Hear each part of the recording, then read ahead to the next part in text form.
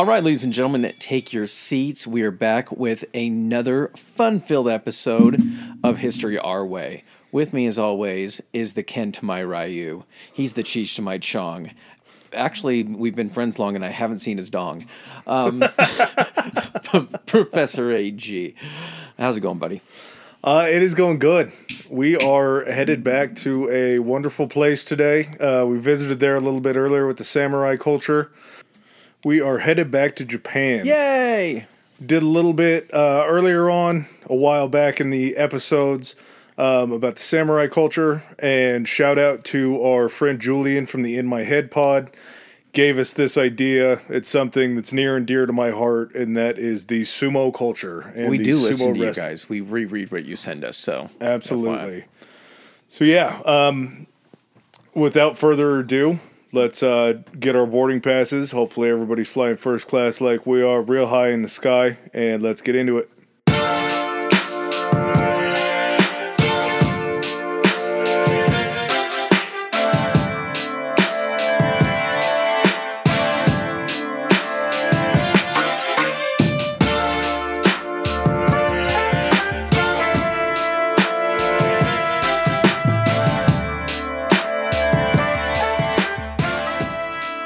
All right, sumo. Now, my introduction to sumo, as with everybody's, was from the game Street Fighter and E. Honda, if you recall. He was the guy that did like the hand. He would stick it out and be like, Oh, yeah. yeah. I can't say that was mine. I don't know if it was mine. I don't think that was really mine. I was just thinking of a pop culture reference that would really to sumo. I think everybody, as a kid, you always saw something about sumo, and you would like with your friends do the hood and do the big wide steps things. We have goddamn inflatable costumes that are supposed to mimic this beautiful sport. And just, a full-on culture. When you talk about sumo wrestling, it's not just a sport. It is the national sport of Japan, but it's Do you so think much... it still is? Oh, yeah. It's officially. Oh, seriously? Okay. The JSA, the Japanese Sumo Association, the thing that runs Not all the of Justice sumo, Society of America. is actually a full-on governmental organization. So all of the arenas that they handle bash shows, which we'll talk about all this in, all that stuff's controlled by the government, Again, so none of it has to let's pay clarify taxes. this. You're not saying bass shows as in like a Bass fishing show. expo. Yes. Okay. It's one word, and you're going to explain what it means. Yes. Okay. Yes, absolutely. So yeah, it's just everything that they do. The fighters that are sumo wrestlers, they devote their lives to this from a very young age, and they live together, they train together. 6 days a week, these guys just go at it. To give both myself and then the people listening kind of a point of reference, do we have anything like this? Well, I guess there's people listening from all over the world. Is there an equivalent outside of Japan for something like this? Like, how old are these kids when they are considered like they could be sumo prodigies or things like that? We'll talk about kind of when they can enter these dojos and these houses. Prior to that, though, first, second, third grade, they're entering these competitions, and it's not just sumo competition as far as it is like judo and other kind of martial arts. So it's considered part of like the Japanese sport of like, in a weird way, of Mortal Kombat or of like hand-to-hand type combat. And it's the amount of respect that's shown in just the, solemn nature that some of these things are treated. It's just absolutely incredible. I've been watching sumo for a long time and have never really focused in until it took time to really break down an episode as to just how reverent they are with so many of these things that they do. Just even the lead up to, we'll talk about a lot of it. This is only going to be a small portion of just how sweet they treat everything. It's been going on for how long? Thousands of years. I mean, the first mention of this comes from, it was a manuscript, 712 CE, and it was, the battle took place. What does CE stand for again? Common Era. Okay. So BCE, before Common Era. Okay. Then Jesus or whoever started us over at zero, which is still the weirdest concept in the world. But we're just like, fuck it. We've been doing this for long enough. We're just basing our time frame off of just like this one dude. Yeah. Just the oddest thing in the world. But it was a manuscript that was found from 712 CE that mentioned the first sumo fight.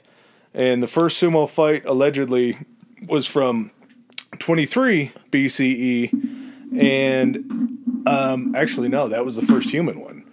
Before this... What? What do you mean the first human one? I sort of buried the lead on this. But the transcript, or the manuscript, said that there was a sumo battle over the set of islands that would become Japan. And it was between, I'm going to get rough here, I'm going to try to do these just as I've heard them.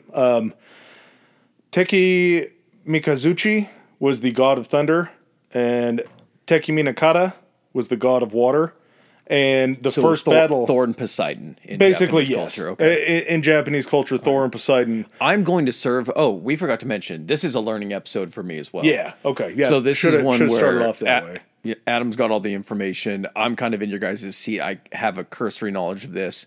So I'm going to serve as the everyman. So yeah, we got Thor and Poseidon. Japanese Thor and Japanese Poseidon. And Takamikazuchi, the god of thunder, ended up winning, and he won something called Azumi, which would now be known as the islands of Japan. Okay. So that's how far this lore goes back to, is literally the founding of Japan was fought over a sumo-style match. Okay. Our first human interaction, first human kind of sumo, 23 BCE, was the Emperor Sunin. He pitted a guy named Nomi no Sukune against Tamina no Kahuhe. The laud there. But it was literally like the first time that we see two humans enter the battle, and unfortunately these were to the death. Oh, shit. Yeah. Do you think this came out of, like, okay, so this is a huge part of their culture, you know, god of thunder, god of water, and everything. Do you think they had reenactments? Because a lot of cultures, like you look at like Greek cultures and everything, they would do plays like involving the gods and like theater and things like that. Do you think it was one of those things where this started out with two characters, like in the roles of each of these gods, like fighting it out over who gets or the founding of Japan, and then that emerged into an actual sport? Maybe two of the actors just started had bad beef between two of them, and they just actually started fighting. They're like, this is much more entertaining. A lot of it kind of starts in... This is kind of where you start to see different things. A lot of this takes place from... I don't know why in the world my brain is completely... It's because you need the information right now. Oh, yeah, Shintoism. Shintoism is just another offshoot religion that came out of Japan. I believe it's kind of interlaced with like Taoism and Buddhism, okay, different forms like that. It's weird how religions tend to just offshoot. People are like, I don't like this about it, and then it just goes off to something else. Well, yeah, I mean, Christianity. How fucking big is Christianity as far as and just it's a splinter, all the branches? It's a splinter of Judaism. Yeah, and then, so it was fucking like shit. What I don't want to say anything because I can't think of it. Like the Quran. What's that all? Islam. Islam is even an offshoot of Judaism. Like they just took they couldn't decide on if Jesus was someone's uncle or his delivery man or some shit like that. Yeah, they argued enough where like, you go this way, we're going to go this way. Eventually, we're going to get a lot of fights over this. Yes. But let's split up. Was it pretty similar probably in Japan? I think it was probably a little bit more respectful over there. But Shintoism isn't like the main religion in Japan. But that's where a lot of these cultures and customs come from. Some of the warm-ups that they do are kind of a nod to like... Shinto dances that would be done. There is a roof that is over every single one of the doyos, which is the actual ring where the events take place. Okay. And it's a form of an ancient Shinto roof that used to be over the temples where they would wrestle. Is it the style that, like, when you think of, like, I guess stereotypical Japanese culture, like the tiered roofs that stack up? It's like that? Yep. Okay. It has the four offshoots that stick out further than everything else. Yes. Use mostly clay. But the next time we really see it pop up kind of big, the Japanese Middle Ages, we talked about these guys with the samurai too, the daimyos. Yes. They would actually sponsor sumo wrestlers. Ooh. And right around this time, the word that I just used, we had the invention of the doyo. Now, the doyo is a very crazy thing because, and we'll talk about that with some of the vocab later, but a doyo is the actual ring that they compete in. Mm-hmm. And I believe it is like 16 meters in diameter, something around there. but it's made of rice straw bales that are actually sunk down into clay. But the way that the doyo is built is before each one of these events, which are called bashos, they're called shin bashos. We'll talk about that. But the way that it's constructed is days before, there will be these guys that actually take care of the doyo. Yeah, groundskeepers. Yeah, the ground crew. They will build it up off of the ground. I think it sits like 4 to 6 feet up off of the ground. And it's all made of clay. Yeah. And then as they're doing it, they're tamping it all down. So it's just dried clay that's able to withstand these guys that are 400, 500 pounds. Well, does it end up going down to ground level? No, it's just like a big platform. Oh, shit. Anytime I've seen it, it looks like there's seats coming. Well, I guess that could just be the way the seats are. They could be built up a lot higher. Yeah, the seats come down like a traditional stadium, but then the doyo raises up right out of the middle. Okay. So that was right around when this was created. And this is still today. This is the original way it was done, and this is the traditional way it's still done today. For 1578. How crazy is that it's back all the way? Like, imagine we were still using the same, like, groundskeeping technology to, like, the NFL never progressed for, like, different, like, grasses and shit. They're like, nah, shit, we have to use the same grass. Like, this stuff is, like, slippery as shit. No one's ACLs are safe. Yeah. Well, and I mean, that kind of begs the question, too, thinking of, like, modern day, how it works with the NFL. Like, AstroTurf is a pretty great invention. Turf is a very great invention. It depends on who you ask. And it does, because you don't know, is it more responsible for injuries? Is it safer? Is it better for an NFL stadium to have turf in there because it's easier to maintain and it's more consistent than grass is? Or what about the seams? Like, if you're going to step on the seam, what are the chances this happens? Yeah, exactly. Yeah, you have natural dirt underneath that's going to be more of a barrier to take in shock than concrete underneath the turf is. But this is literally just a very large clay structure. Now, the first sumo one that you were talking about, you said that one was to the death. The emperor wanted them to do that. Are they to the death for a while, or is it just that first one? For a while, yeah. Okay. So up through the 1500s and so you got to be like fucking full in on this. This isn't like John that works down at the steel mill. They're like, John, you're a big dude, and he's like, yeah, I sumo on the side. No, you're like, John could not show up to work the next day because John got killed after he lost his like sumo match. Yeah. Yeah, and it really takes until about the 18th century for sumo to really kind of fall into like, we're not dying here. Where it becomes a sport, but not a murder sport. You would say that, yeah. There was a guy back in the 1578 that sort of set up these tournaments. His name was Nobunaga, and his tournament took place. So it was Nobunaga, like the Vince McMahon. He's the emperor. Okay. Emperor Nobunaga. Nobunaga is the emperor. Nobunaga. Yeah. Okay. And the winner of that tournament was actually given a bow. The bow ritual is still done today, where the winner of a tournament will be given the bow. After the winner of the tournament is given the bow, he will actually do a ceremonial dance that was started all the way back then. Like, still to this day. So 300 plus years later, 400 plus years later. How big are these guys? Huh? How big are these guys? 400 pounds, 500 pounds. Is it a graceful dance? It's beautiful. And that's where it really comes down to my belief. If I watch this right now, I'm pretty stoned. If I watch this, am I going to cry? It's incredible to see. And this is sort of where sumo gets confusing for people that don't really understand, is back then, these guys weren't big. Back then, these guys were just pretty normal guys. It was all based around this, because what it is it's just the skill of moving someone, right? It is, and we'll talk about... I'm not trying to boil it down to something simple. What I'm saying is, the reason these guys could be smaller, because if they were fighting against other smaller guys, but then it's an escalation type thing. All of a sudden, this big guy is now able to dominate, so we need a bigger guy, and then a bigger... And you can only get so big, but yet still so, I guess, what's the word I'm thinking? Nimble. Yeah. And being able to move and all that kind of stuff. So there's a trade-off. You have to get to when there's... I cannot figure out my word choices right now.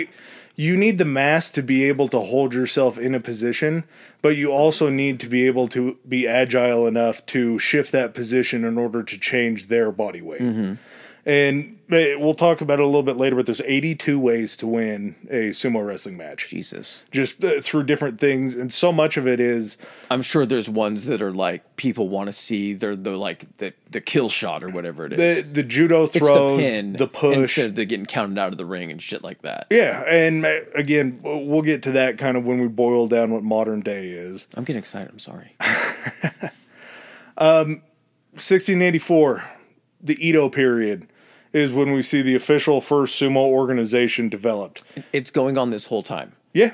Okay. It falls in and out of favor depending on what's going on. Okay. Right around this time, they kind of start to see a little bit of Western influence after 1684, so it sort of drops off because they see it as kind of like more of an embarrassing thing. Okay. Because these guys, we'll talk about their dress, but heias become a big deal, and those are sumo stables. So a dojo, where you live, train, eat, sleep, do everything. Heias become a deal all the way back in 1684. Heias are those places? Yep. Okay. So you said it kind of falls in and out of like a fad and everything. So it's popular at one point, it's not popular. But there are these like schools and dojos all over Japan where guys are training to do this. More so for like royalty. Okay. Like it hasn't really gone mainstream to the streets yet for the common man to see this kind of stuff. Okay. That sort of follows. So it's still to the death at this point? I don't think during the Edo period it was anymore. But that'll come around 1884 when we talk about the first like reorganization when it comes back into favor for the people. Okay. But right around this time, the Edo period, 1684, we have something that's created called the mawashi. Now, the mawashi is the loincloth that is worn during the event that looks like just a giant man thong. Yes. They're very long. We'll talk about just how crazy they get. Is it one long piece of fabric that is wrapped in a very like a boxer wrapping in their hands? Exactly, like wrapping your hands. So except these guys are just wrapping his... You're wrapping your junk, okay. Yeah. We also see gyojis come out of this. Gyojis are going to be the referees. We made a little bit of reference to that in the samurai episode, but they actually still to this day, because of the gyojis back then, carry short swords. Mm-hmm. And what the short sword is for was if a gyoji made a wrong call and there was something that they had missed that got overturned. Were they supposed to seppuku? They would actually, that was part of their honor, was they were such honorable people that they would commit seppuku in front of everybody. So not only did you have to be willing to die as the wrestler, that also if you were going to officiate this match, you had to be Jesus, man. And these guys, I think there's only something like 40 gyojis actually that are like still working today. So it's a very honorable profession. Do they still carry the short swords? Yep. What do they do if they make a mistake now? Nowadays, it's a little bit different because we have like replay, and there are 4 other judges that surround. Is there can you imagine the first few matches after they like outlawed the Gyoji killing himself? He'd make a mistake, and the whole crowd, you just hear the collective. Like he would go down to reach for the short sword, and everybody like, no, we're good, we're good. Someone has to go out and stop him and be like, mm-mm. Remember, new management. We don't do that anymore. Not today, pal. So we get up to 1884. Emperor Meiji, he reorganized a sumo tournament, and this is where it kind of comes back in as like a sense of national pride, where they actually want to start to keep something for just strictly Japan. Yeah. Because as you've noticed, and I think everybody kind of notices, Japan's kind of this magical world where they're almost like, they bring American culture in, but Japanese culture is so ingrained to them that there's so many things that go on inside of that country that's just like strictly Japan. I think it's because you can't spread out. And so like here, you don't have any natural borders with anybody because you're an island. Yeah, and because you're not as spread out, everyone kind of focuses on almost the same thing. Like, I know that Florida is not Japan, but what I'm saying is, like, all those people that are in Florida are just in fucking Florida. Yeah. Like, they've congregated, like, and then they just feed off of each other. So, like, when you have a smaller sense, I think there is more of a sense of, like, camaraderie and national pride. Yeah, and that very well could be. They wanted something that was just strictly their own, which nowadays things are a little bit different. They've actually made rules to kind of try to bring it back to being more Japanese-centric. But all the way up from 1884 to 1925, the JSA, the Japanese Sumo Justice Association, Society of America. yeah, becomes reorganized. December 28th, 1925. It's still the controlling governmental body today. The JSA is actually made up of former sumo that have just retired and then moved up into kind of like a corporate position to do this. It's like watching fucking NBA on TNT. Yeah. You just get fucking Shaq and Charles. Oh, do they have announcing? I understand this is very traditional, so I'm going to say stupid, trying to be funny things. But I just see them like, here's the traditional sumo channel if you want the traditional commentary. But I think they have to have like a younger, like, or funnier commentating duo that you're able to get a different feed. Not speaking Japanese. I can't really speak to it, but there is the announcing that I do here is it is pretty animated. I mean, there's a lot loud to it. We're not talking South American football stadium. No, but that's the other kind of crazy thing is really just, and this falls into Japanese wrestling too. Mm-hmm. There's a lot of like certain chants that are done, but in sumo it's a lot less. There's just so much more clapping, kind of like almost like a movie score will lead you into an exciting part. Mm-hmm. When you see two sumo lock up together, you'll start to hear the claps and the ovations as you know that something building that's about to come.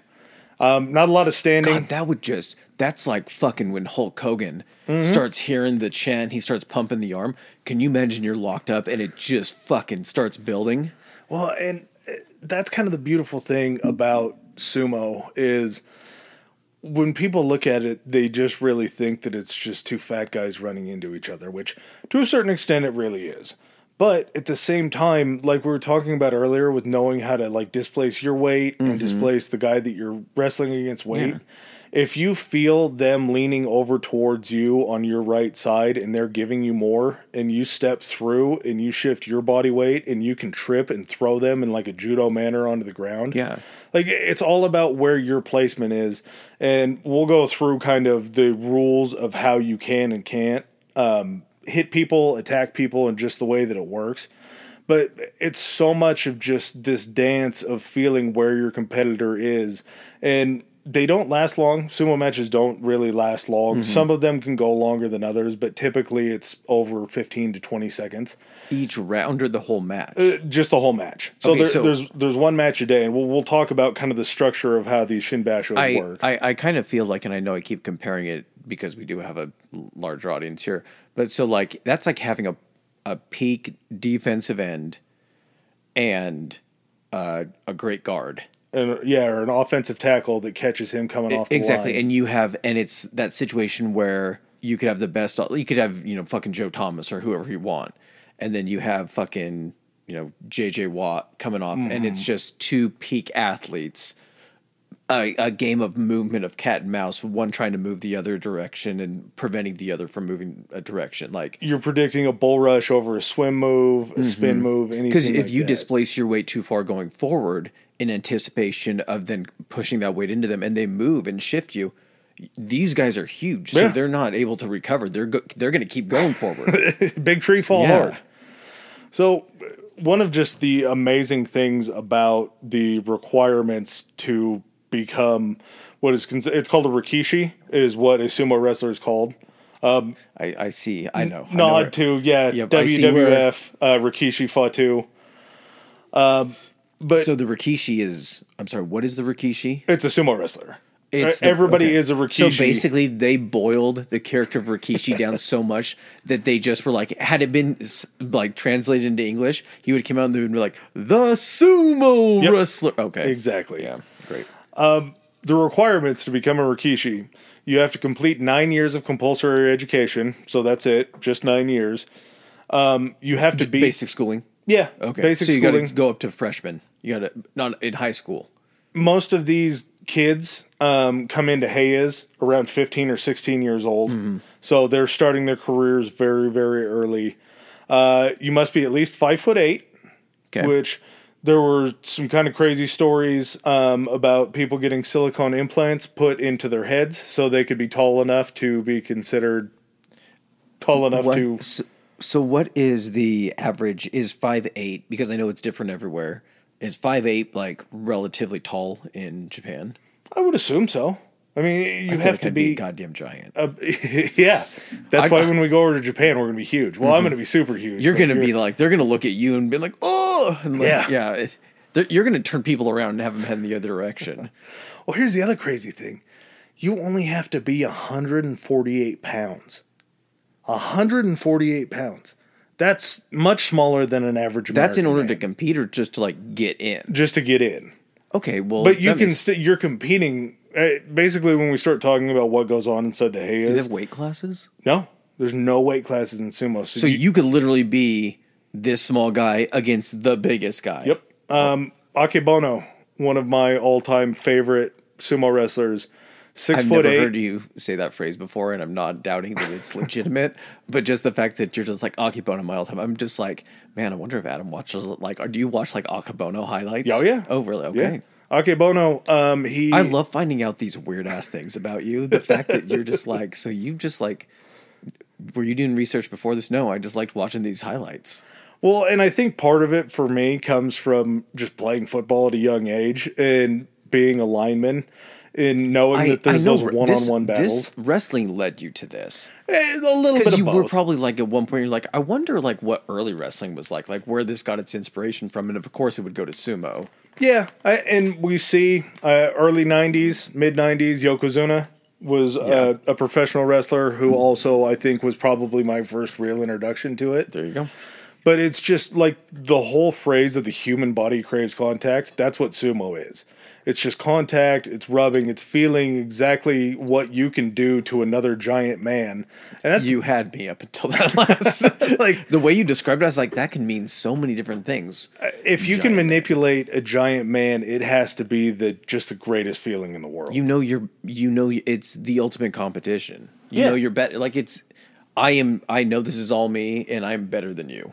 Well, and so much of it too is it's just not a team sport. Like teams are important, Heias are very important because that's where all your training comes from.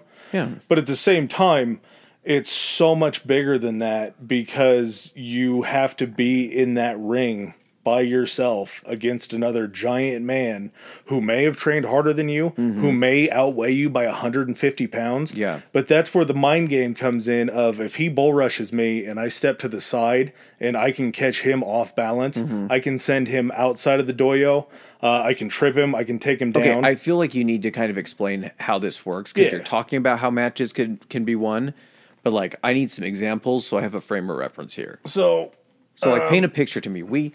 Before we get to go to one of these events actually live, like what are these events like? You have 6 official tournaments every single year. They happen every other month. Are there like qualifiers beforehand? Nope. We'll talk about this is kind of where I fell into a hard place to figure out how to kind of structure the episode. If we want to get into that system, we can do that first before we break into how the tournaments are because done. I feel like it paints some concepts for like what you're going to talk about, like how often do you have to go to these events to win to attain like a new title or anything like that? So I'm putting the other board up where Adam has his information. Yeah. I'm giving you guys a peek behind the curtain to know how the fucking podcast works. There you go. So we'll start out in daily life of where these sumos come from when they come into Heias. Most new recruits are going to join at 15 or 16 years old. They're expected to spend their whole career with the Heias. The only difference is if there is a coach in the Heia that actually moves from one to another. Okay. There's a transfer fee for them to get out. Other than that, they are just 100% expected to be. So are these coaches like people are constantly coming in to like audition and try to get into these things? It depends. There's usually a Heia will hold anywhere between. There's some that are only like 2 and 3 sumos. Okay. Rikishi. There are some that can be like up to 50. You're going to just keep saying sumos, don't say Rikishi, because that's where my mind instantly goes. Okay, so, but how are they like, is there some type of like, so 15 and 16, that's like high school age. Yep. But here, you learn a sport younger, like you can start playing like pee-wee football and like t-ball and stuff like that. So are there places where like kids will go, because if this is, looked upon like with reverence in Japan and everything like that. I would assume there were people trying to do this, like kids looking up to these guys, being like, I want to be a sumo when I grow up. Like, do they do this in school? Can they do this in school? Like, how are people brought to these heias? You grow up seeing it. You grow up watching it because it is the national sport. So you're growing up watching it like we were to watch football growing up. So it's kind of like kids that watch MMA or like, I want to start training in this style of fighting because I might want to make a career out of doing something like this. Okay. Yeah, traditional like American style wrestling over there, judo, other sorts of martial arts. But they're usually kids that are on the bigger spectrum. Like they're larger. Their physical abilities allow them to do this. Yeah. And that's. I wouldn't have been going into a heia at 15 or 16. And this is what I find just absolutely fascinating is how these heias are structured, because these younger rikishi younger sumos come in. They're basically at the beck and call of all the older, higher ranking sumos that are in the building. They're going to wake up before everybody. Oh, yeah, because they stay with them. This isn't just like their beginning stage and then they go to like Heia High School. Yeah, it's a family. It's a family the entire time. They train for the entire career unless it's train. Okay, that's right. So as they grow within the Heia... There's rookie hate. There's got to be some horrible rookie hazing. Very bad. Okay. Very, very bad. And we don't really have to touch on it, but there's been... No, I feel like we need to touch on it. Well, there's been a couple hazing incidents where they have ended up in death, where the Heias have actually had to be disbanded because of the abuse that some of these kids were going through. Oh, shit, I thought you were going to say like they just like made them wash like the butt thongs. And, no, like, they had to do that's all this stuff. Like traditionally that's just what the younger sumos do, is they do all the washing, they do all the cleaning, they make sure that all the meals are prepared for all of these athletes.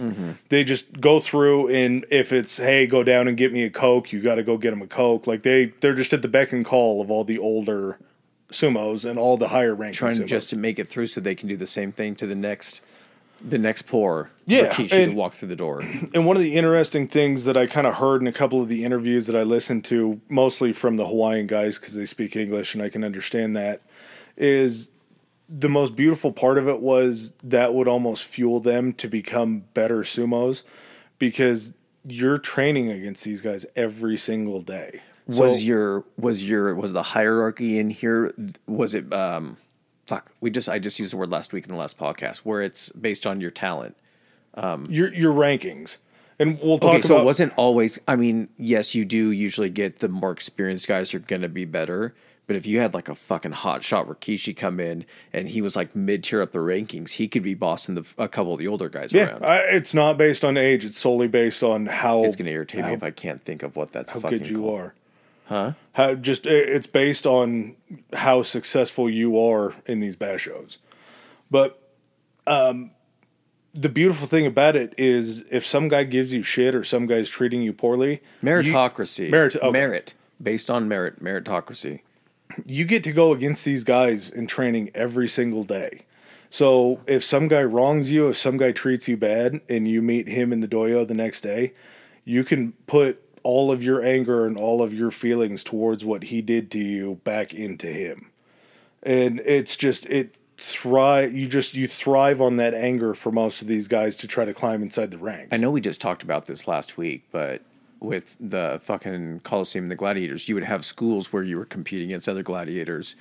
So, and I know you're probably going to get to this, but I'm having questions right now. How did it work where there's 6 events each year, big tournaments each year? Is it one match per tournament, or is it like a bunch of them? Tournaments go on for 15 days, and you have one match a day. Okay, and then it's a tiered system, so you just keep moving through it, and it's a single elimination? Nope. Okay. You're having one sumo match every single day of the basho. And then do they take the best record at the end? Yeah, we'll get into sort of the phrasing with that and how you can move up into the rankings and tier systems through that. How do they determine... Do each of these like heias? Yeah. Do each of them? Do you have to like be ranked to get into this, or do all of them get invitations to go compete in these tournaments? The only ones that are really televised and shown are going to be the top 2 rankings. And we'll talk about them kind of specifically because it's very interesting. They're the only 2 out of the 6 rankings that actually get paid. Seriously? Yeah. So these guys, part of the reason that they live in these heias is that the JSA provides them right around like $550 a month as a training payment for each Rikishi that's in one of these heias. Okay. So that that's goes not to, going to the guys. No, that's how going much to the owners, the Okay. leaders of the heia that will pay for these guys' training, food, anything that they need or anything like that.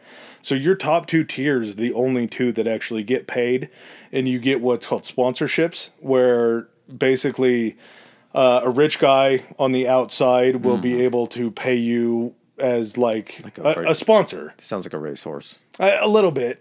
But there's certain things where they'll take them out for dinner. Slap their sponsor Pennzoil right in the middle of the thong. The cool thing about what the sponsors do is after you win a match, you come back to center. Every match respectfully ends the exact same way. After it's over with, you come back to the center of the dojo. You bow to each other. The winner will crouch down, and as a sign of graciousness for being a winner to the gods, you'll see a chop to the left, a chop to the right, a chop to the middle, and the Gyoji will actually walk up and present you a stack of envelopes. Those envelopes are all the money from your sponsors that you were just paid to win that bout. So, like, are some people's stacks little? Yeah. And then are some fucking, like, the guy Real is... big. Like 10, 12 envelopes just full of yen.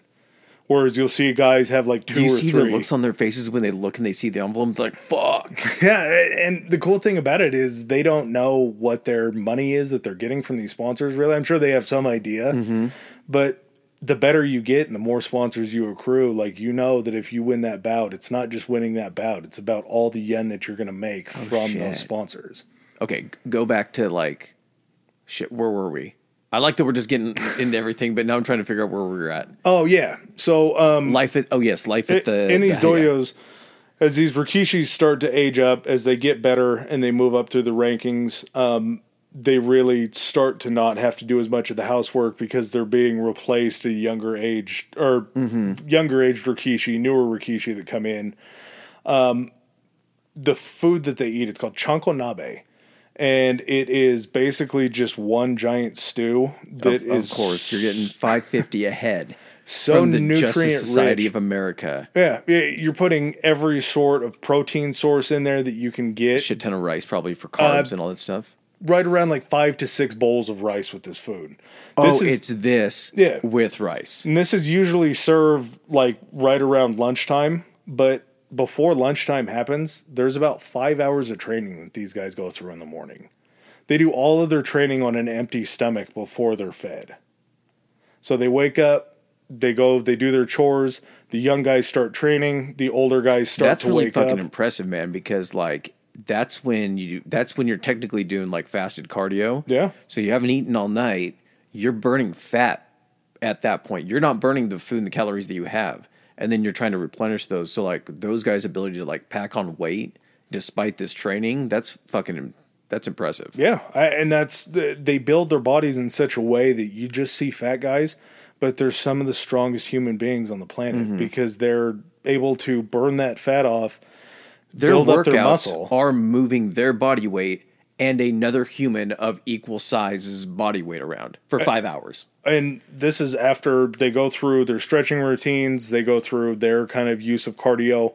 Not a lot of weightlifting actually goes on. It's just mostly body weight. But when you are 400 pounds, that's enough weightlifting. Yeah. It's like wearing your a upper vest. body, you're moving and trying to push. Do they train in what are the bikini bottoms called again? Mawashis? Yeah. Do they train in the Mawashis? Yep. So they're training like exactly the same way as they're competing. Yeah, and they just kind of live in such a way that that's how everything works. Is they wake up, they do their chores, they put on their mawashis, they go down, they start working out. They have like tearaways. At least they have like track pants on. Kimonos. They go down there and they're like, and then they just rip them off. They've got it right. Kimonos, dog. Oh, that's you just peel it off real quick and you're ready to go. As a younger Rikishi, and if you haven't moved up through the rankings, you get just basically like a regular white cotton kimono that you can wear. As you start to move up into the ranks and you get into the top 2, you will actually start to get like silken kimonos and something that's very breathable. Colors, when that's really started to be introduced when you're a higher rank. If you were in that top 2, paint me a picture, what would yours be? Have you thought about mine would this? be tie-dye. You'd have to go tie-dye I'd silk. be hippie sumo for sure. I think it would be pretty sick to have that. Like hibiscus flowers all over it. I want to say like forest green. Maybe just a solid maybe forest just green. A dark ass purple. Like a swirl or two in it to just kind of draw the eye. Yep. They eat chankonabe large vats of chankonabe, plus all sorts of fruits, all sorts of vegetables, all sorts of rice. Where that meat's coming from. $550 a month, man. Well, and you have to think too, is that's where you're throwing bones in there so you can get some of the marrow. Yeah, you're making bone broth, but yeah. So you're getting enough to where you're trying to lubricate those joints and everything because you're carrying around so much weight. But all these guys can do the splits. I mean, their flexibility is second to none. When you see That's so fucking crazy. The ritual dance when they walk up and you see them slap their legs and then they lift one leg, slam it down, lift the other leg, slam it down. Most of these guys are able to bring their leg up past their head, still keep perfect balance on one foot, and come down as a 400 and 500 pound human being. It's unreal to watch these dudes move and be able to just be that big. We'll go through a little bit of the vocab right now, just so when I use these words, it makes sense. Mawashi, like we talked about, it's a loincloth. We're 40 minutes in, and now you're attending to the glossary? Because we'll break down like the matches and everything like that happens after this. So a mawashi, approximately 30 feet long when it's unwrapped. 30 feet long. They wrap that much around these goddamn guys. infinity scarves. Yeah, just for fucking ever. They weigh 8 to 11 pounds. They have something in front. You've seen like the tassels that lay in front. Yes. It's called a saguri. And what that is that covers up the only part of the mawashi that you're not allowed to grab in competition. No grabbing the dick. Yeah. So, don't grab his dick and twist it. And that's what the protection element is. What are they made of? Cotton. Like, is it just cotton? Cotton, silk, just depending on what your ranking is. Yeah. If you're wearing one of these silk ones, man, that's so comfortable. Yeah. How are you gonna get fired up if you got all your nethers being held by that silky softness? Everything just feels like it's sliding around in there nicely. You just want to keep stretching. He's like, is he done stretching yet? A couple more minutes. I like to be limber. The doyo that we talked about, where the event occurs, 15 feet in diameter, 4.55 meters. Okay, so diameter is straight across, right? I believe so, yeah. Okay. For our European listeners, 4.55 meters. It's buried into a clay structure that's built for every basho. So every time they go to one of these places, they do all 6 events in 6 different arenas. They're all hand-built and deconstructed every single time. Every day? Just at the beginning, after the days 15, before the basho. After the 15, okay. Then they're deconstructed, they're taken down. What is the ring? What's it made of? Because it's not just paint. It's the outer ring that's buried in there is rice straw that's just baled together. Oh. That's outside the ring. Okay. And that's considered, obviously, rice, Japan, very important export for them, very important deal. So it holds a little bit of a religious thing. Now, this is where things get a little nuts.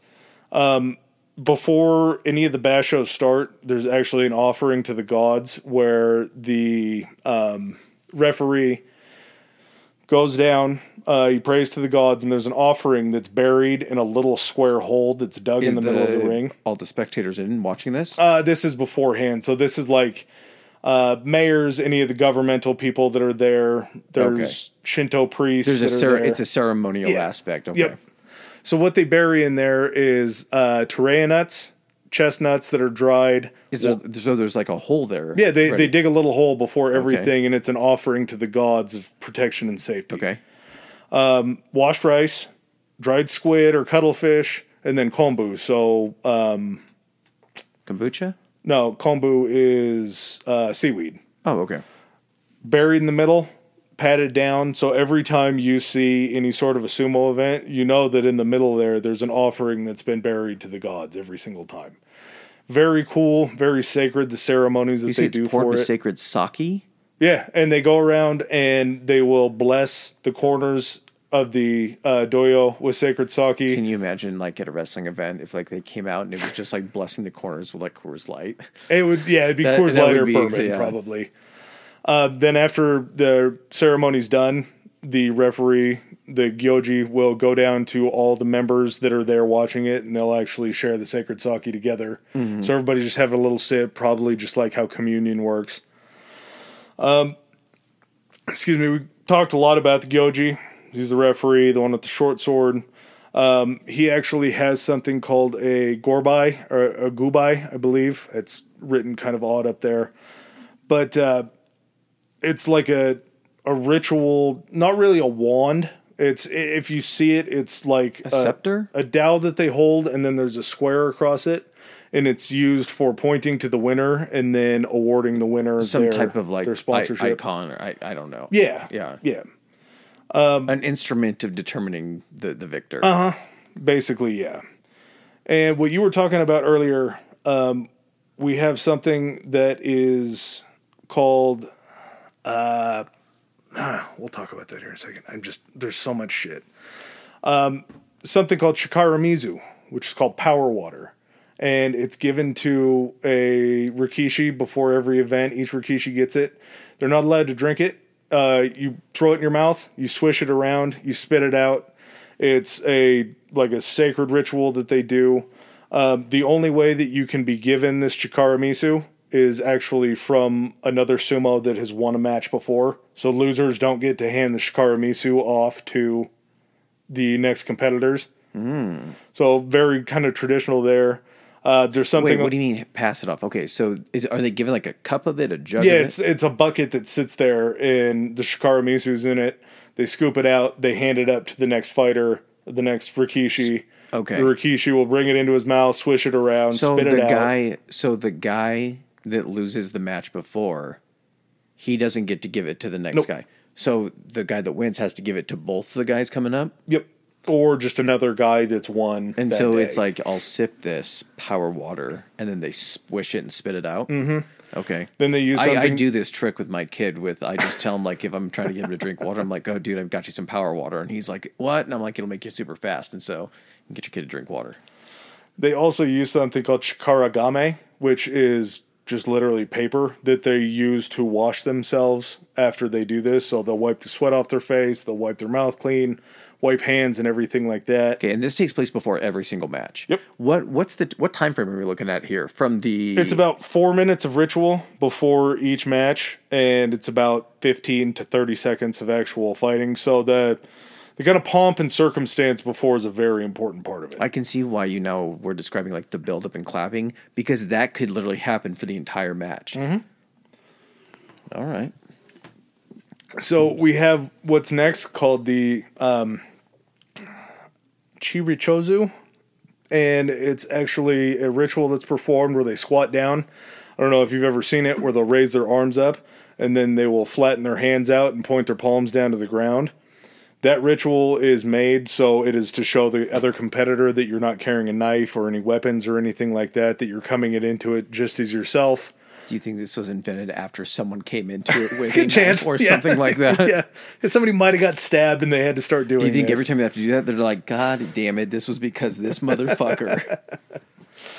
And then probably the most popular thing, I would say, besides the mawashis that you would relate to sumo, is the chonmage, which is the top knot haircut that they have. Mm-hmm. And the top knot is what you get just as a rikishi coming in. Once you reach the sekitori level, which is the second highest, you get what's called an ochomage, and it is the fan that you see coming out of the top of it that looks like a ginkgo leaf. Mm-hmm. That's actually something that they have to earn. Okay. The most important part about any of this stuff is when a sumo retires, the number one way that you know that they're retiring is they have a haircutting ceremony, where everybody's invited, all of their old teachers, all of their old coaches, a lot of their old competitors, guys in the dojo, everything like that. It's actually like a publicly televised ceremony where they'll cut their hair. Yeah. So that's like the retirement for sumo, is to get your hair cut finally. What does it look like? Like, if they're not wearing the top knot? Like if they're just training, are they wearing the top knot while they're training? It's like a ponytail. Okay. Kind of just something that's bundled up in the back. I just imagine if they let that down, it would be like a ridiculous fucking looking haircut. Well, and there's guys, it's called a Tokuyama. Each one of the doyos has one, or not the doyos, each one of the heiyas has one. Mm-hmm. They've dedicated their entire life to doing nothing but styling sumo hair. So they'll be doing this for like 30 years. Will they be working with the same heiya to get this hair complete and right? Like, it's a very sacred thing to have your hair just kind of perfectly manicured. Yeah. That's it? That's what they do for the heiyas. Damn. That's a very big deal. I don't know. That's like the guy that's like Snoop's blunt roller. Yeah, pretty much. Yeah. That's a perfect example of it. Yeah, that's his one job. So now we can go back to the big board and we can start talking about the tournaments. Before we go back to the big board, I got to go potty. Okay. All right. Hey guys, while we're taking a break, we got something for ya. Socials! Yay! Hey, if you would be inclined, we'd really appreciate it. Jump on over to Instagram, and if you don't already follow us, go to Historically High Pod and give that little follow button a little push. We're going to send out stuff about upcoming episodes, and it'll kind of give you a peek into what's to come. If they don't like Insta, whatever, what do they do about tweeting us? You can tweet us at Historically High. That's Historically HI. And we also have our new threads that we started. Same as Instagram social. As far as that goes, Historically High Pod. And if you have email is your thing, we love emails. We love hearing from you guys. It's historicallyhighpodcast@gmail.com. Again, like, rate, subscribe. You know what to do. All right, and we're back. And I'm also not going to apologize for using the term potty as a grown man. I have a 4.5-year-old child. You caught yourself. That is my fucking... When you as said soon that, as I said that, I was just it. like, God damn it, am I using potty out in the real world? So yeah, getting back into it, we have 6 official tournaments that are held every other month. They're called Bashos for short. A Banzuke is going to be a list that they give out prior to each tournament, and it lists the rankings for each division. And as far as that goes, it's very, very important because during these 15 days, you have to have a match every single day. And it's very rare. Win or lose. You could lose 15. Yep. Yeah, and when you lose 15, your ranking will drop. It drops per tournament. Well, no shit. Yeah, but I mean, as far as any of that stuff goes, like I say, there's the 6 divisions, but I can't even imagine going back to the Heiya. Yeah. Going back to the Heiya, and you're the 0-15 guy. Everyone's just like, ooh, ruck. Well, and they have actual words for it. So if you win 8 or more, it's called the Kachikoshi. And that means that you are going to be promoted up. Then there's a Makikoshi. You won more than half. Yeah, you won more than half, so you're going to be over 500. Baby. Yeah. Makikoshi is the result in a demotion, so you're going to be losing 8 or more. Depending on how bad it is, it's up or down. How far you'll slide. There's no staying put. You're either going up or you're going down. I mean, if you're like... I guess if enough guys close to you got demoted. And if you're 8 and 7, you're probably right in that right division. Yeah. So, when you go to an actual basho, sumos from the same heiya never fight each other. That's pretty cool. That's actually pretty cool. Yeah, and that's cool because you get to then root like it's your house, like Harry Potter shit. Like we're Gryffindor, like and it also allows you to have a massive amount of success if you have a heiya where you have a bunch of upper division guys that are just kicking ass because they're not taking losses. Is there a name for it if a heiya goes undefeated in one of these bashos? Has it ever happened? I don't think so. Just because there's so many guys that can you imagine the fucking 19? What year was it that the Dolphins went undefeated? Like 78. No, because all those motherfuckers 86. are still alive. I don't know. The Dolphins. I don't really try to keep their history. Yeah. Anyway, can you imagine one of these going to undefeated? Someone look this up because we're not going to do it right now. There are Rikishi that have gone undefeated, but as far as the entire Heiya doing it, I don't think it's possible. Okay. Just because depending on how many. I feel like that probably would have popped up had that happened. To talk about that though, Yokozuna is something that we're about to get nuts deep into. I know that name without even realizing why I know that name.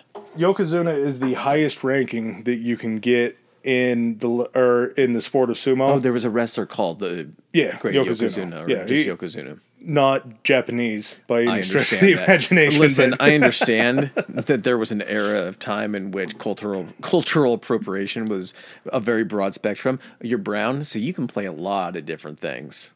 So for every month, like we were talking about with any sort of rikishi that was not in the top 2 promotions, you get $550 a month for them. If you have a Yokozuna in your stable, you get an extra $3,000. So you get 5 times, 6 times the amount of money. Just explain this, and I'm sorry. Yokozuna is in the top 2. It's the top ranking. Top ranking. Yeah. So is there a one for the second? What's the name of the second guy? We'll talk about all those. We can just do them now. The 6 divisions. Jonokuchi is going to be the entry level. That's what you start out with. Jonidan is going to be the next one. Sandaname is going to be the 3rd level. Makushita is going to be the 4th level. You got this. Is it the Juryo? Yeah, I think it's Juryo. Or, God, I can't even say it. Juryo. You're doing great, sweetie. Good enough. We get it. That's the second. Yeah, Juryo, and then the Makakuchi. Okay. Makuchi is what you're going to see any of these big sumo events online. So Makakuchis are Yokozuna. Makuchi has 5 levels just within itself. Jesus. It is the big leagues of the big leagues. Okay. And that's going to be the Makashira. Because there's probably so few guys in that level that they want to know who the top dog is. Okay. I want to say that these guys, like everybody else, has a certain amount. Once you get to the Makuchi, every one of these levels, there's only like 40 of them that attain these ranks. Okay. So when you were talking about the results of it, either result in promotion or demotion, the promotion or demotion is between these ranks that you just listed off. Between those, and then when you get to the Makuchi is really when things start changing for you and you can get paid. Okay. And you still can with the Juryu, but at the same time, you just don't get the kind of payment. But if you are... This is the English system of soccer. Yeah, that's exactly what it is. Yep. It's relegation and it's promotion. Yep. With your Makuchi, you're going to have the Makashira, the Komasubi, the Sekiwaki, the Ozeki, and then the Yokozuna. And say that one more time. Which one? The Sekiwaki. Sekiwaki? Okay. Yeah. The Ozeki and then the Yokozuna. Only 73, in the history of sumo wrestling, only 73 Rikishi have ever made it to the rank of Yokozuna. The only way that you can make it to the rank of Yokozuna is if you win 2 consecutive tournaments. That's how hard this is that the only way you can make it to the rank that doesn't sound hard. Because if you're just like the dominant dog, you figure you could win enough. Are you saying that that's how fierce the competition is? It's so fucking tight with those top guys that literally winning this is so unpredictable. Like, the odds are so close against these top guys that... And Ozeki... And you said 2 in a row or 2 overall? 2 in a row. So in Ozeki tournament, the second highest level of the Makuchi, which is the highest level, you have to win 2 of those back to back. That's how tough the competition is. You would think, you only have to win 2 tournaments in a row, but you have to win 2 tournaments in a row. 2 months apart, right? Yeah. Okay. Only 73 guys have done it in the history of sumo.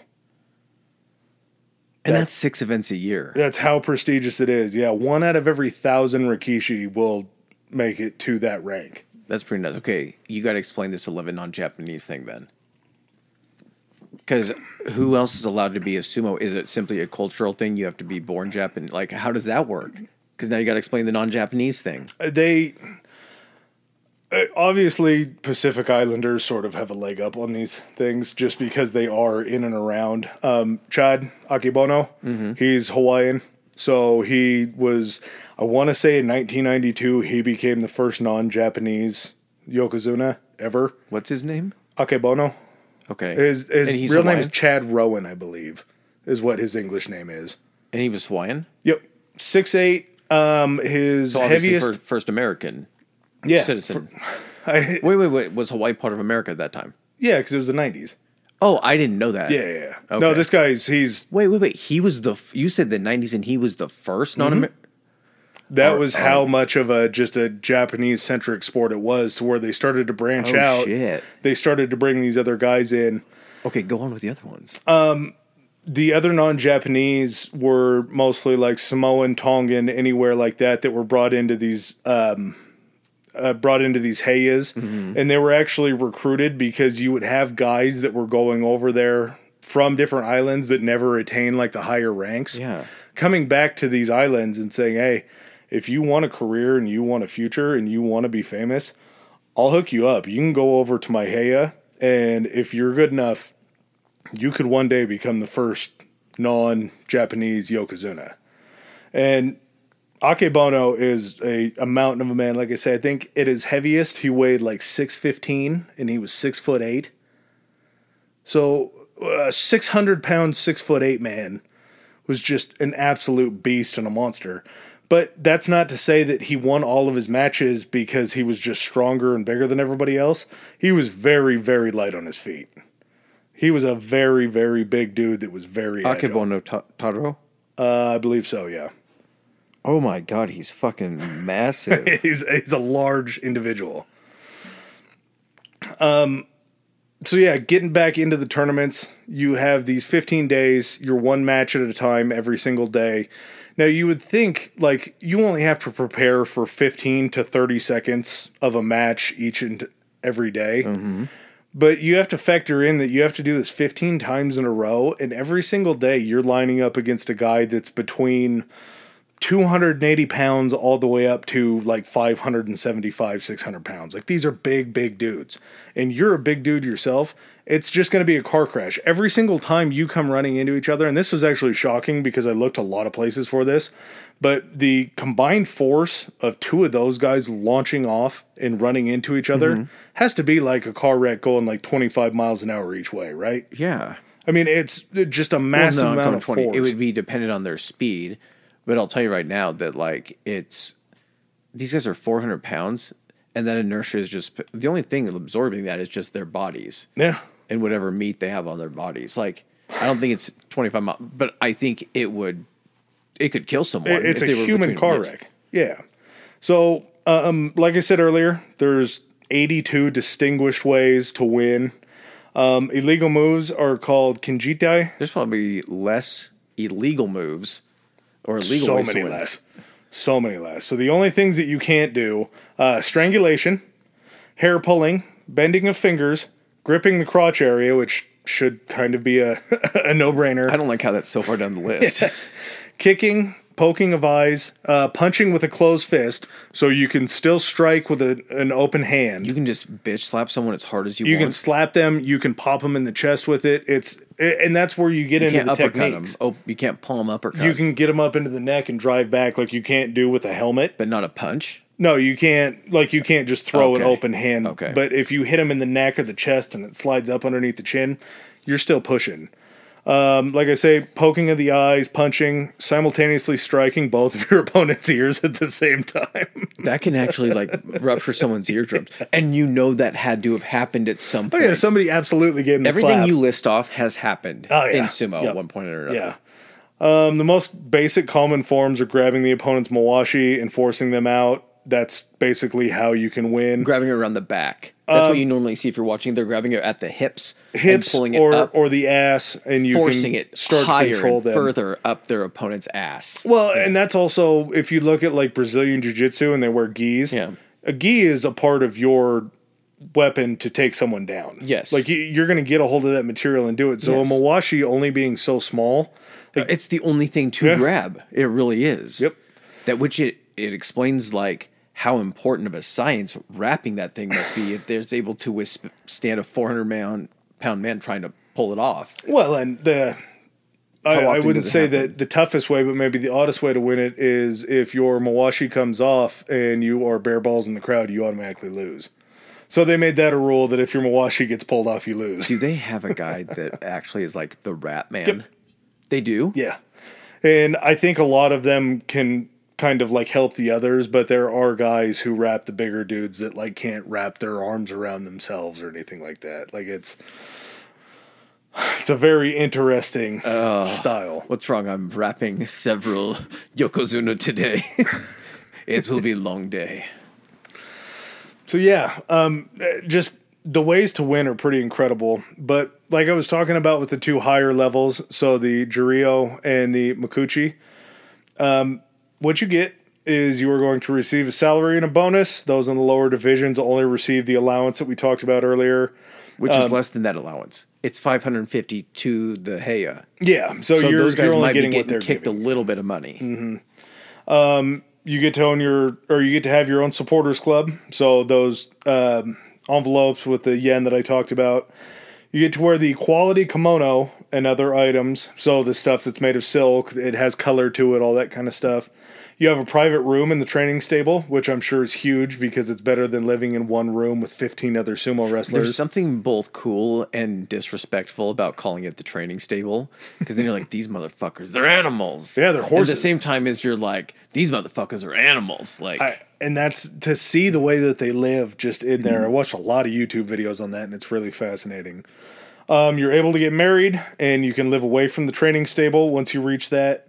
The junior Rikishi have to act as your personal servants. Like I mentioned earlier, they get to wear the silk mawashi with the stiffened cords in front, the sagurai that protect their junk from being attacked. They get to participate in a ring entrance ceremony and something called a kesha mawashi, which is like... Please tell me it's like they get their own fucking theme song.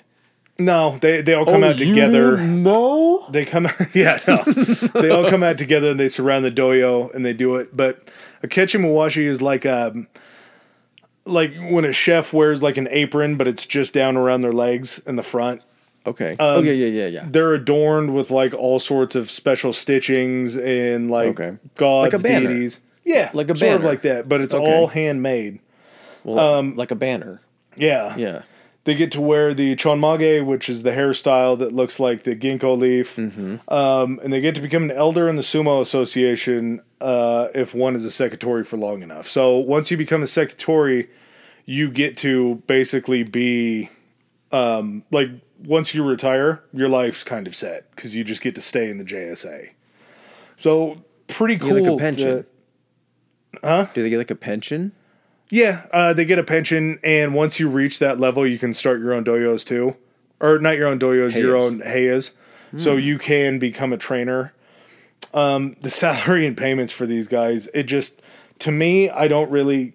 It's tough to gauge because you only have so long of a life that's in sumo. Is there like an average age of these guys, like that they get in, they get out? You start 15, 16, and then usually you have to fight for probably 7-8 years, just depending on how good you are to get up into the top ranks. And that's only to say that that only few puts of them you do. at 25, 26. 23 or 24 years old. And then you usually will spend, if you're good and you can stay healthy, that's kind of the name of the game, is if your body can hold up, you can go for a very long time. Yeah, I would imagine 20 longevity years. because like looking at some of these guys, I would imagine these top guys are probably sometimes in like their early 30s, maybe even late 30s with that experience. You have to work your way up to it. You're a seasoned veteran by the time That's what I'm saying. you get It's there. like you were saying, a lifestyle. It is literally a life. You are dedicated to this. And these guys, unfortunately, I think their average age is right around 60, that they don't end up making it. But to think that your whole entire existence for so many years is to continue to build strength and put on weight, once that day comes when you can relax and you don't have to worry about that stuff anymore, you're already kind of fat. And you've already put your work in. So in order to get back down to like a healthy, manageable weight... I feel like you would just naturally lose weight with you what these guys would. are eating. Because I guarantee you also, once these guys, get up to the level, what are you talking, the sekitori? Mm-hmm. Those guys aren't fucking eating the gruel or whatever the fuck chokonabe.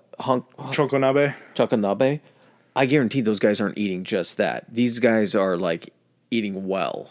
Yeah, but that's the thing, is if you're eating well, you got to make sure that you're not lazy. And if you're retiring because you have bad knees or anything like that, if you don't get that stuff fixed, I mean, that's one thing. I don't think you have to eat then to like hold on weight. I think it's the same principle with like NFL offensive linemen or defensive tackles. Like they retire and within like six months or a year, you see a picture and it's like, look at this guy. He's fucking lost like 70 pounds and they're just fucking jacked. Yeah, which you're slimming down from 315, 330 to like 220. you're not coming down from 550. Yeah, that's a different number. You may have become accustomed to a certain lifestyle at that point too. So just to kind of go about what they get, which I found pretty interesting. Oh, no. Okay. And not to jump back, you got to explain some of the ways to fucking win. Like, explain, like, how do you win? Do you have to throw them out of the ring? So basically that's the most common way to do it is if you push them out of the circle, out of the straw hay bale circle. Okay. If any part of your body touches the ground that's not the soles of your feet, so if a hand goes down, if an ankle goes down, if a knee, anything like that. If an ankle goes down and is touching, motherfucker, you're not getting back up. Coming. I was going to say, you went, instead of knee, you went to ankle. I was like, fuck. Yeah, the rest of you is falling pretty quickly. So wait. If you go down on a hand, you lose. Yep. You have the only thing that can be touching the clay is the soles of your feet. Okay, I swear to God. When they're like, I feel like when they're in the middle, okay, so they start in the squatted position. Yeah, maybe that's the best way to do it. So you come up to the lines, you both squat down. One opponent will put both of their fists against the ground. You will hear the referee say the phrase, whatever it is, to get it started. I forgot what it was, but I think it's like, let's get it on. Let them fight. It's basically the Mills Lane. Then you have the other hand that will go down from the other competitor, and once all four fists are on the ground and the referee has said that, you can fire off on each other. Okay, that's the only time that anything other than your hand. Okay, yep. But so what I'm saying is, I could swear they've been like hitting against each other, and I see like hands going toward the ground, but I don't, because like if you're just trying to push ground, you're out. Okay, fuck. That makes it even more impressive, because I thought they were able to like kind of hold their balance, and that's these guys like spinning on one leg and like, oh shit. Yeah, and if you get spun and you go to brace yourself and you touch, you lose. The other way would be to be pushed out past the bales, which is kind of cool because the bales are raised up enough. I want to say it's about 3.5 inches out of the clay, that if you get backed up against there, you have a little bit of relief to where you can get a grip with your foot and try to push off. But at the same time, if you go to push, that guy pirouettes you and spins you, you're flat face down in the middle. So what's like the move? The move is just a straight bull rush to push them out. So you come... That's like the most like... not famous, but like that's like the thing that gets people jazzed up, that you just used your human mass and muscles to just shove them out of the ring. Yeah, it's called a Yotsuzumo, and it's just a straight push from the front. You hit, you collide, and you just start slapping and pushing, and you push them all the way out. Another one is going to be... I guess that's more entertaining. That thrills the crowd more, because if you just pancake someone, put them on their ass. See, putting them on their ass might have been, but I don't... Maybe these guys are just so good that they're not going to let you do that. Well, and that's what's called an oshizumi, is when you lock up, and it's just you're literally stronger than the other guy, that you can just start backing him out of the ring. Like you have so much more power than he just can't stop you, and you see their feet sliding in the dirt. Because the easiest way would be just to put your mass on them and be like, I'm just going to force you on a knee. Yeah. But so like these guys are like, no, like I want to fucking do the win, and I'm just going to force your ass back. Well, and it even gets... That's the equivalent of trying to, like, blow someone out. Yeah. Okay. It even gets down to the point where on the outside of the straw bale ring, there's actually fine sand that they lay down. So you can see if somebody's foot is levered over, like if their heel touches on the outside in the sand. So you actually have, like, perfect physical evidence that you can see. Ooh, and it's been completely smoothed out and everything. They smooth it out between every single match. So there's guys with brooms that go through and do it. Yeah, I mean, they really have it down to, after thousands of years, to a perfect science to be able to tell this. Something that I find to be probably the coolest ritual, and I should have brought it up when I was talking about everything else, we got to get into it, is the sacred salt. All right. You've seen before the matches, when they'll grab a handful of salt, they'll throw it into the ring. Maybe. So that's like kind of the biggest thing that you can see in any of the rituals. That, and then the slapping of the bodies, which is fucking awesome. Like you've seen them slap their stomachs and all that stuff. Slapping of the stomachs is to try to get the gods' attention. So they want all the eyes and everything to be on them. So you'll see them slap their ass, slap their leg. You'll see them stomp against the ground, is to ward out the evil spirits that are in the ground. But all the slapping is to make sure that all the gods up in heaven are watching out for you. The sacred salt that they throw in before every match, each competitor does it, and it is to purify the ring. Now, Demons be gone? yep, it's just like any other, I don't know if it's witchcraft or anything like that, but salt is a cleanser. Yeah. And like before they go to Japanese funerals, it's pretty traditional for them to actually put out a bucket of salt in front of their houses when they leave. And then when they return, they bring it out as like a spiritual offering. They actually said that part of the reason why, because like wrestlers working on mats and everything tend to get like ringworm and all the gross fungus and all that shit. They say that the salt in the ring actually helps cut down on that, because when you do fall, if you get a cut or something where that bacteria would get inside you, there's usually enough salt on the ground to kill anything. I could definitely seeing that, especially at a training facility where it's being used all the time. And they don't always use it during practice, but it's always purified beforehand. Well, nowadays, so there is some salt. They would have other ways of knowing that. But I'm sure that's what it was derived from and what the whole reason behind it was. I'm not sure of that, but it makes a lot of sense. Yeah, you would think so. So yeah, just to kind of wrap up on it, the way that they make money is, I just find it so fascinating, because when you compare like professional athletes, this is a country's sport. So you would think that they would just get paid exorbitant amounts of money, but we see NFL contracts get thrown around that just blow this out of the water. So if you're a Juryo, you make about, which is the rank below getting into the Ozeki. Wow, Jesus Christ. The Juro is the second one.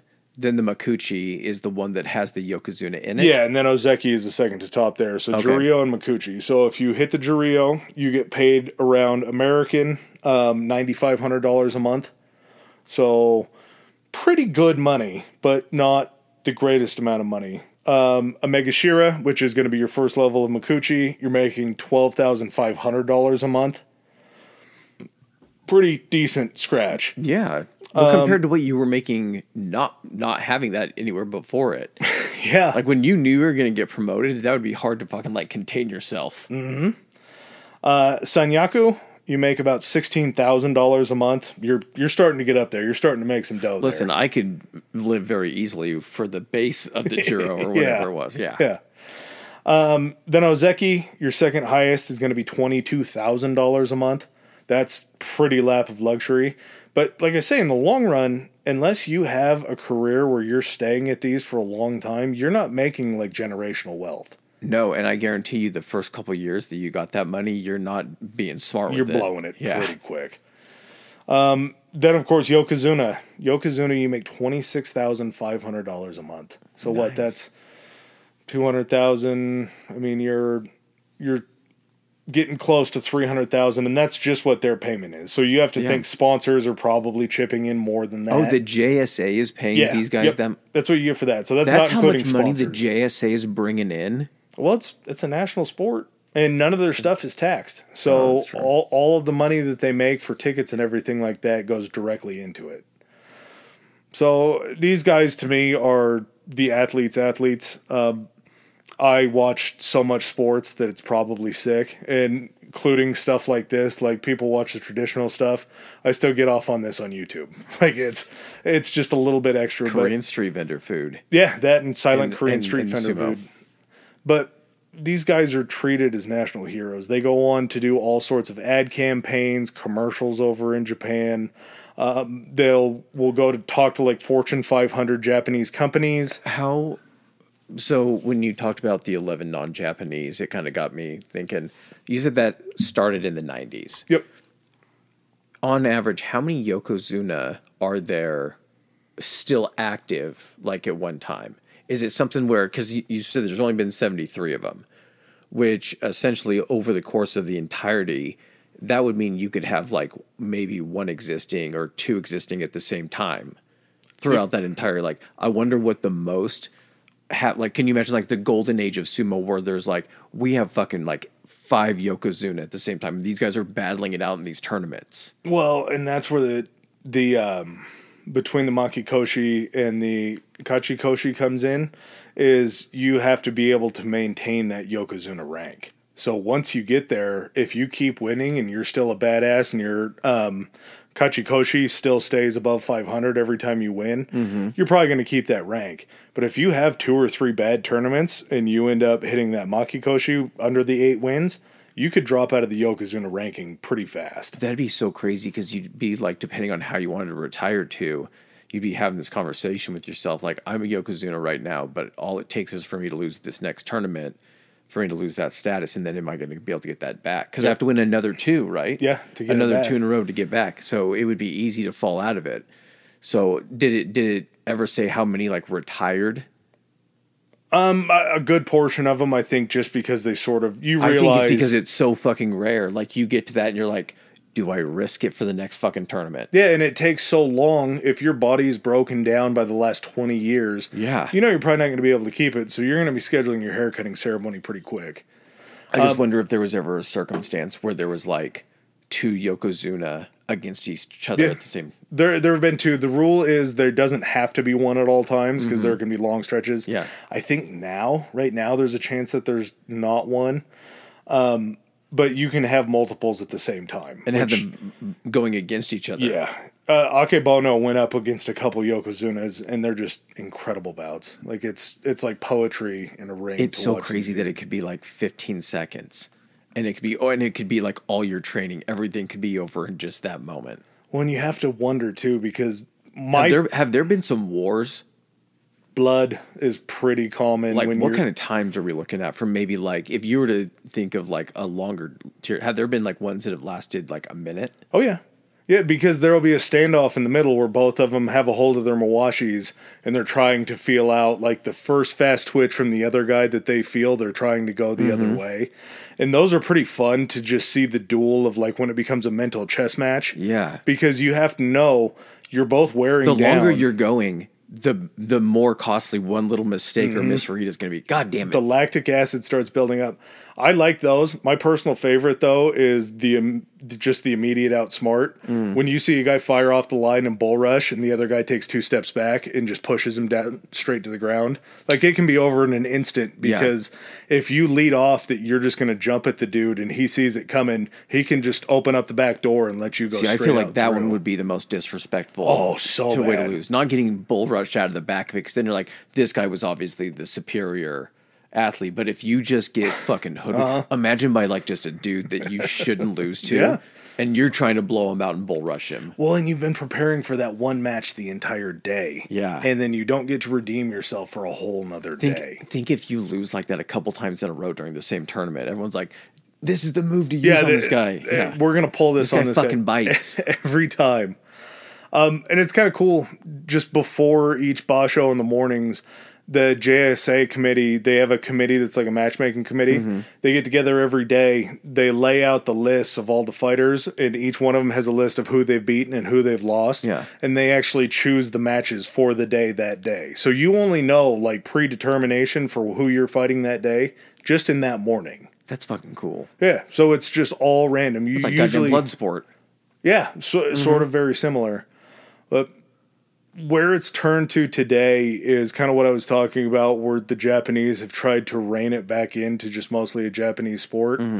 So there was the big influx of the islanders, the non-native Japanese guys that were coming in from Hawaii and Samoa, everything like that.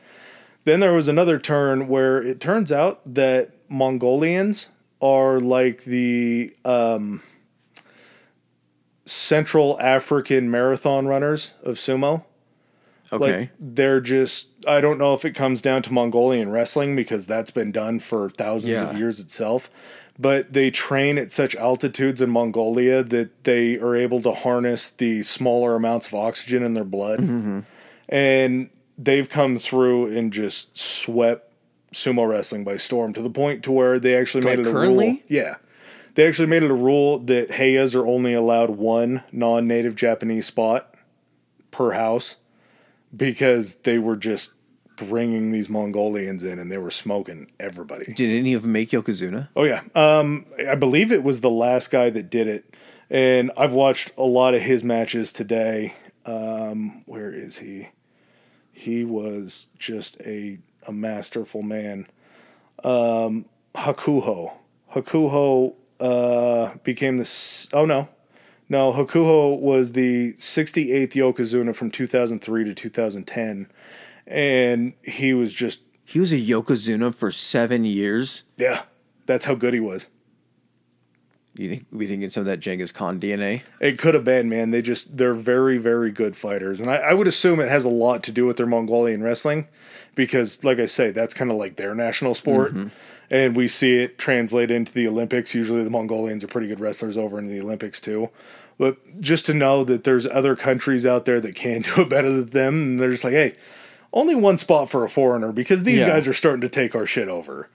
Like just the absolute coolest thing. And as far as it translates into America, we have amateur divisions in America. They're not on ESPN, obviously, but it does happen. Not a great You'll note catch to it end back on. to back with cornhole at like 2 o'clock in the morning. ESPN 8. It's on the Ocho. But no professional women's ranks. Women are actually kind of shied away from the sport, which is sort of sad. There are amateur women sumo wrestling divisions that happen. Yeah, baby. And I think it's kind of taken off just partially because it is kind of just a cool sport, but at the same time, they have something to prove. Like, 100%. It's an important thing for them to be able to be represented in the sport. But when it comes to Why Japan, shouldn't they get to take advantage of all the rubbing and tugging and all that kind of stuff? Like, let them rub and tug. I don't like that because that makes my love for this sport sound a little odd. But you were the one who described it almost. I just summarized how you described it earlier. Yeah, you and Brody craves contact. You got to rub and tug sometimes to get a guy off of his feet. To get a guy off. To get a guy off. Balance. Off balance. So yeah, do you have any other questions to wrap up? No, I feel like I interrupted you enough to ask questions, and you were very gracious in answering each and every one of them. I apologize if this seems like a scattered episode. That was my fault.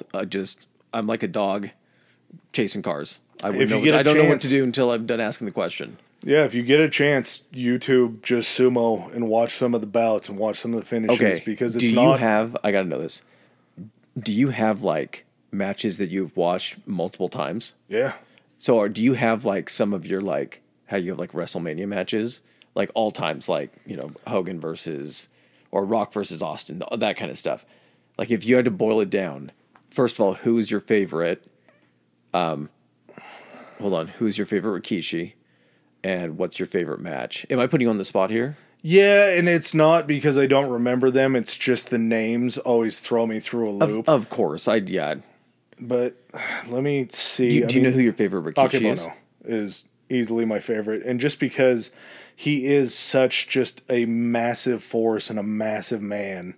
And he just dominated, I'm guessing. Yeah, and just the fact that he was something that they had never seen before. Because think about a 6'8" guy in Japan. Yeah. Like, that's already... And how heavy was he? 5 something, you said? 600 pounds. And was that able to be that graceful? And did he do the bow dance, too? Yeah, he was just as flexible. A guy like that doing the splits is absolutely incredible. Would you say that your favorite match would be an Akebono match? Yeah, absolutely. And it was a guy that never got to be a Yokozuna, but it was another guy that grew up in Hawaii. Mm-hmm. So it was kind of cool to see two guys basically at the top of the field, Nozeki versus a Yokozuna, who weren't Japanese, but I'm not going to say Shohei Ohtani.